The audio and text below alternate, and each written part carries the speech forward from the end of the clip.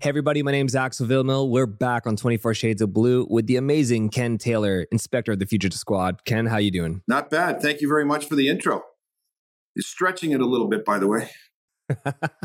Not a problem. I'm very excited to talk to you. For everybody that doesn't know him, Ken with the Fugitive Squad. But apart from that, everybody internally telling me he's the guy to talk to because he sounds like he's just a fun time to talk to on a podcast like this. So I'm excited to have this conversation and, just getting to know you. The first question, Ken, that I kind of wanted to touch upon was, how would you describe the fugitive unit? I feel like that's such a broad term, and I'm not sure if everybody, especially the public, will kind of understand that. Well, let me start off with how many people we have working there. It's, first of all, I'm in charge of the Fugitive Squad. The bail and parole unit is also attached to that, and also the Provincial Rope Squad, which is repeat offender parole enforcement. And that's 13 different police services throughout Southern Ontario. And we basically do the same thing as the Fugitive Squad. But the Fugitive Squad is made up of one detective sergeant, one detective, 6 detective constables, and one clerk. And just basically life in the Fugitive Squad is like many other places that police officers work, both in uniform and in plain clothes, is your hours you book on Monday to Friday, whatever hours you work. But those hours extend because criminals don't take time off. They don't have hours that they commit their crimes or try and evade police. And it's a group of people that are very close-knit. First of all, you have to have quite a bit of experience even to come into the Fugitive Squad.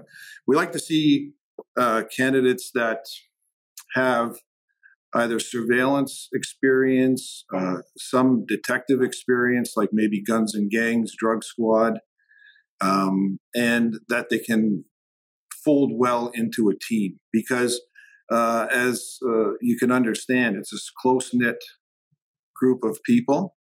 They start in the morning where there's very, very little stress, and the stress can be elevated very quickly, and then it comes down again. And is the person there? No, he's not. Is he there? No, he's not. So you've got to have a certain type of personality to work here. Oh, I bet. I feel like there's a lot of, not just the personality, because those long working hours or non-regulated working hours, just the intuition you'll need too. It sounds like there's that little extra you need to work with the Fugitive Squad. Is that right? That is. And you've got to have, first of all, you got to have common sense. And a lot of police work just comes right down to common sense. Police work is not rocket science. And as long as you give the effort, there's so many resources available. So for example, if we are hunting, one of our mandates is to assist agencies throughout the world to apprehend criminals that have left their jurisdiction and they believe that they are in Canada, and even closer in the GTA.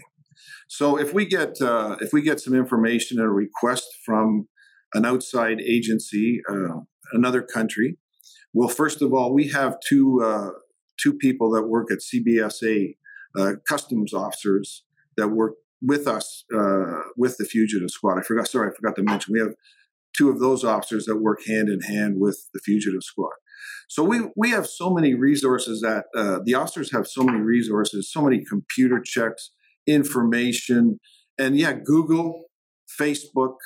They'll gather all the information that they can possibly gather, driver's licenses, photo recognition, everything at their disposal, and then they'll start an investigation. So each investigation that comes in will be assigned, an officer will be assigned to that investigation. So when it comes time to look at that particular investigation, the team gets together, the officer who's in charge of it presents their case to the other members of the team, and amongst themselves, they decide the next course of action. Is it surveillance? Is it controlled delivery? It depends on what the circumstances are. But one of the things that we try and do, and this goes for any fugitive anywhere in the world, any fugitive squad, try and make the fugitive feel as uncomfortable as possible. So, for example, we have a fugitive from the United States, and I'm going to give you three examples, which might be kind of interesting. All of them were pretty exciting cases. But one of the things that we try and do is they want to make it very uncomfortable for somebody to go shopping to pick up groceries. They want to make it very uncomfortable for somebody to go to a corner store to pick up cigarettes, go to a restaurant, go to a bar, because they'll plaster the area with wanted posters. This person is wanted he's a fugitive from the United States, and he's wanted. We believe he's living in this area. This after quite a bit of investigation goes on first, but then it gets to this point where we flood the area with the fugitive's picture. So we don't want him. He can't even go out of his house, or if he does, we'll get a call and say, I just saw this person, and I'm going to give you an example of that in a few minutes about how that in fact happened. And we use there's external partners where they can assist. They're just not all police agencies. There's external partners that have dedicated their time to assist the police in getting these serious criminals off the street and making the streets wherever these people are a lot safer. Are those external partners not just within Canada? Is it the ones that we deal with are in Canada, but we have a close relationship with the U.S. Marshal Service. As a matter of fact, we speak to a U.S. Marshal Service person somewhere in the United States every day. We have a close relationship with Interpol because a lot of the warrants that come from outside of Canada, from around the world, go through Interpol. So we have a direct connection to Interpol. We also have a connection with the Nordic fugitive, the Nordic fugitive search teams, and that's in all the Nordic countries. We have another connection with NFAST, which is the European fugitive search teams.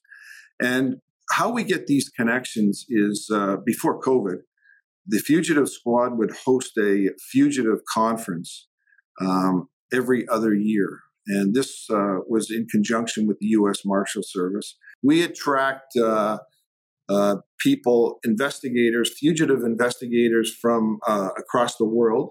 And our last one, which was unfortunately 3 years ago because of COVID, attracted fugitive investigators from 21 countries. So, this is a big thing to take on because we need interpreters. A lot of the people that come here don't speak English, but the camaraderie and the interpersonal relationships. And in fact, the last conference, there was 3 people arrested just because of conversations between investigators from across Canada and around the world. 3 fugitives were arrested just from talking to each other.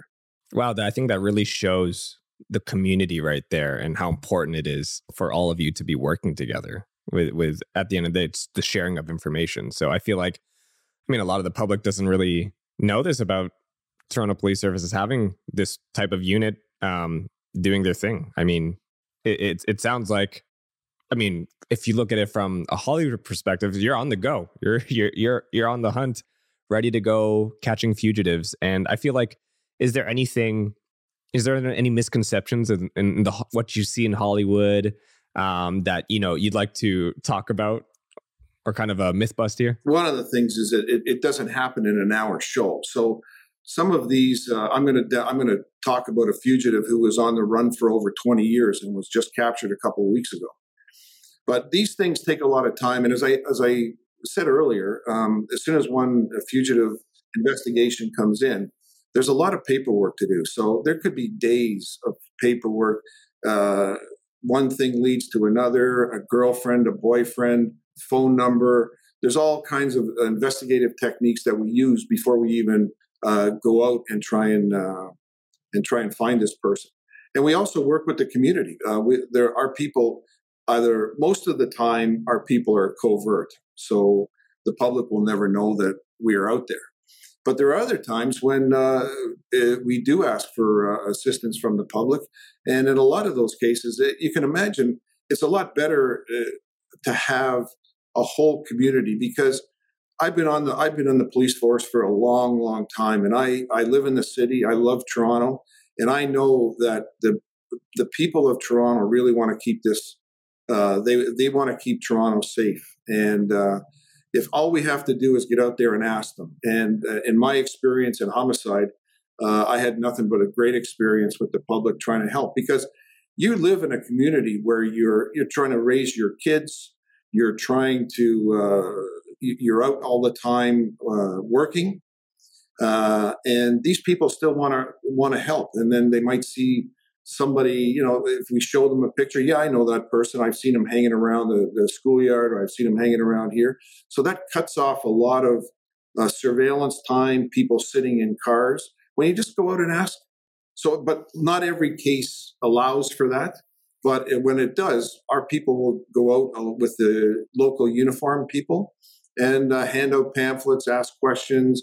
And the community is normally aggressive and they want to keep their community safe for themselves and their kids. I think that's the beauty of Toronto. It's as much as there's this misconception of, especially in the past couple of years with police and community, I feel like after speaking to so many people, such as like yourself, people from Crime Stoppers, etc., it's just the community really, really does care. So I'm glad to hear that even on your side, that if there's something there or somebody that's threatening the community safety, that everybody does care and is going to work no matter what the case is. So I'm excited to hear that.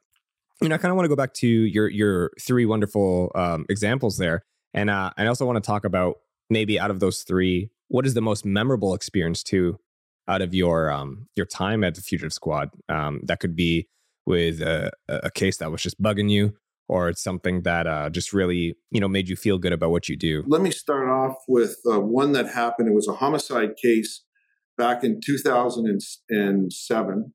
It wasn't my case. It was a Detective Sergeant Wayne Banks. It was a murder that happened on the Danforth. And this is a good example of how the community gets involved and how ultimately it is the community that solves the case. But the person is killed on the Danforth. The investigation goes on. They get information, and it takes a little bit of time, but they end up with a suspect. So the suspect flees to the United States, but shortly after the murder, and flees to join an Albanian gang in the New York City. But the police up here don't know that yet. But they hand out pamphlets along the Danforth, and I indicated this earlier on, community involvement. So nothing comes of it. About 6 months go by, and they get a call. New York City police get a call saying from a female who used to live in Toronto and was at a dance club in New York City, and the suspect from the murder 6 months ago came up to her and asked her to dance, and gave the same nickname. I think the nickname was, I can't remember what the nickname was, but gave the same nickname as the suspect had up here in Toronto. So immediately after that, the homicide squad contacted the fugitive squad, and they started an investigation with the New York City police, with the U.S. Marshal Service. And within 8 hours of that investigation, the accused was brought into custody. So this is just a lady that used to live in Toronto, was down maybe visiting in a dance club in New York City. This guy asked her to dance, and she recognizes it from a pamphlet she saw 6 months ago. And we get a serious, violent gang member off the streets. Like at some point, he's going to end up coming back to Toronto. And New York, we work. That's the kind of cooperation that we have with the New York police and all police services across the world, and specifically the U.S. Marshal Service. There's a lot of friendships. As a matter of fact, I'm quite close friends with a former director of the U.S. Marshals, and we just have a tremendous relationship with them. And so that's one where Toronto, we're looking for a fugitive, and the U.S. Marshals and the New York City Police find him. He waives his extradition. He comes back to Toronto, faces a second-degree murder trial. Trial lasts 4 weeks, and he's convicted of second-degree murder. And just to quickly comment on that is, especially with a lot of the U.S. Organizations and relationships that the Fugitive Squad in Toronto has, is it because of just, obviously it's the nature of law enforcement to communicate, but is it also because there's a lot of, back and forth between fugitives in the U.S. and Canada? I mean, we're right next to each other. Is that a possible reason too? You're absolutely right. There is a lot of fugitives from the United States come across Canada. I'm going to give you an example of one of those, which in a minute. But there's probably more fugitives come into Canada from the United States than from Canada to try and evade prosecution that go from Canada into the United States. But the rapport we have with the U.S. Marshal Service, the information that we can get in seconds because of our relationships with these services, and the professionalism long before the officers who are working presently in the Fugitive Squad. Fugitive Squad started off 20 years ago with 21 constables, 2 detectives, and 1 detective sergeant. So we've had to dwindle that down. But from the start, the reputation and the hard work and the reputation that the Fugitive Squad has throughout the world, because a lot of times we will get requests from countries around the world for somebody wanted in Calgary or somebody wanted in BC. And because the people know, maybe from conferences that they met, or just they know that when they call the Fugitive Squad, they're going to be able to help them. If they can't do the investigation for them, they're going to put them in touch with people who can in a very short order. So, and a lot of these investigations are time stamped. We want to get them as soon as we can. We're not talking about somebody that stole a steak from a grocery store. In most cases, these are very violent people, and in a lot of cases, sexual predators that try and evade prosecution, say in the United States, or vice versa, from Canada to the United States, or from Europe, and they come here. But because of the rapport, because of the technology that we have now, that it really, really helps. And I'll give you the example of one from in the United States that he came across to Canada, and then he was arrested here. And it's kind of interesting. This person lives in South Carolina with his wife, has a domestic. He shoots her and kills her. He gets in his truck, drives north, and crosses at the Rainbow Bridge. Now, I don't know if you've ever seen a picture of somebody that, when you pull up to these wickets and you go up and you're scared talking to the guy when you cross the border. The picture that they have, incredible. Like you could tell if they've got a pimple on their face. I couldn't believe it when I looked at this picture. So this guy comes up. He just killed his wife like maybe 8 hours before. Drives up in his pickup 150. Comes up to the border. Yeah, and he's got actually 2 guns in his car too when he does this. And he talks to the guy. Well, what are you doing? What are you coming across for? I'm just visiting. Oh yeah, no problem. Do you have anything to declare? No. Okay. How long are you going to be here? The same questions we get asked, right? He comes in, he stays the first night somewhere around in a hotel near Niagara Falls. Then he travels to Toronto, and now the homicide squad from South Carolina now have identified that they found his wife murdered. They start an investigation. They start their checks, and then they find out that he crossed the border. So we get contacted. The Fugitive Squad starts conducting an investigation, starting right with the picture I just talked to you about when he crossed the border. And they got information through the United States and South Carolina that he might be trying to catch a plane in Toronto to leave the country. So he may be staying at a hotel.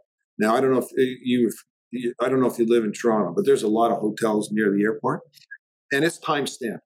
So like we got to rush. So we've frantically, everybody's in their car, they're rushing up to, and this is how it happens. It's not like, we all get together and we, stand at attention and somebody comes in and check. These people are flying in their cars up to the airport, including the CBSA people.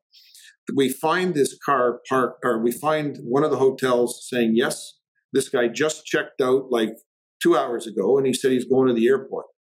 So sure enough, they check his name. He's on a manifest to an aircraft that's going to London, England, and it leaves in like minutes. So there's two CBS. We have credentials that we can get through the airport in a hurry. We can basically run through. So you can picture that there's two CBSA officers and two fugitive squad plainclothes officers running frantically through the airport.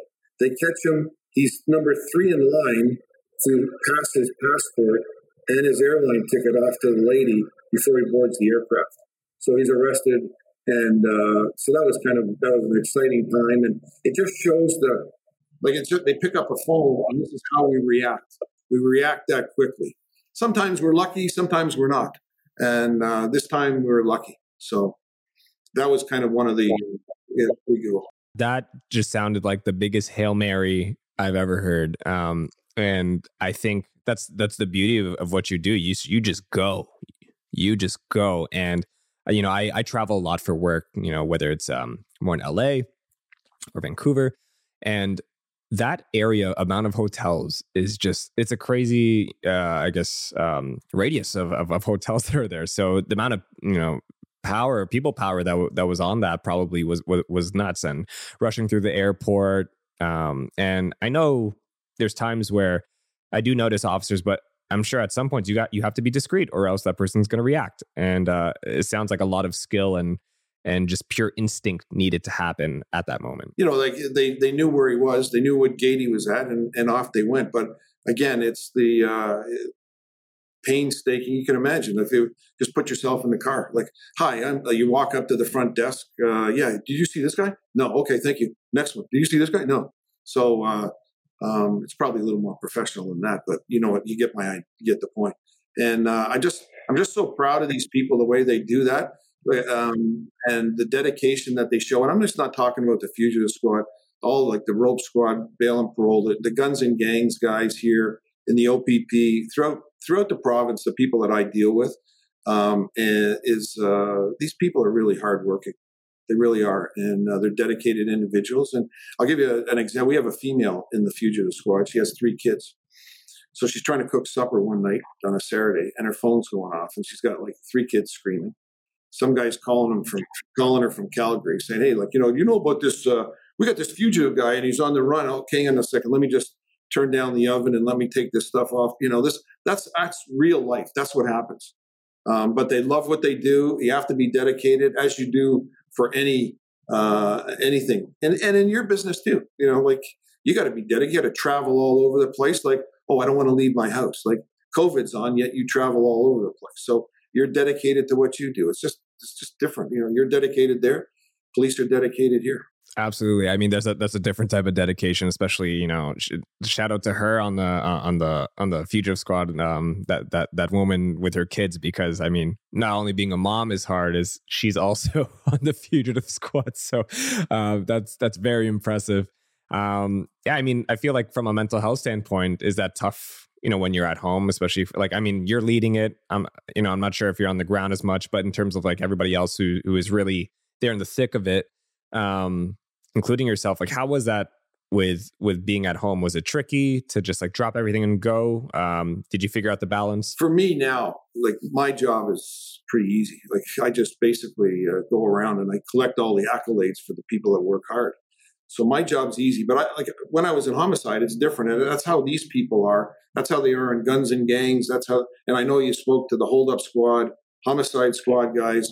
And this is throughout the province. It's just not Toronto. It's like at the end of the day, if you put your hand up to be in the fugitive squad, that's what your hours say. You work Monday to Friday, but most of the time day shift. But It's really 24/7 because you're tied to your phone.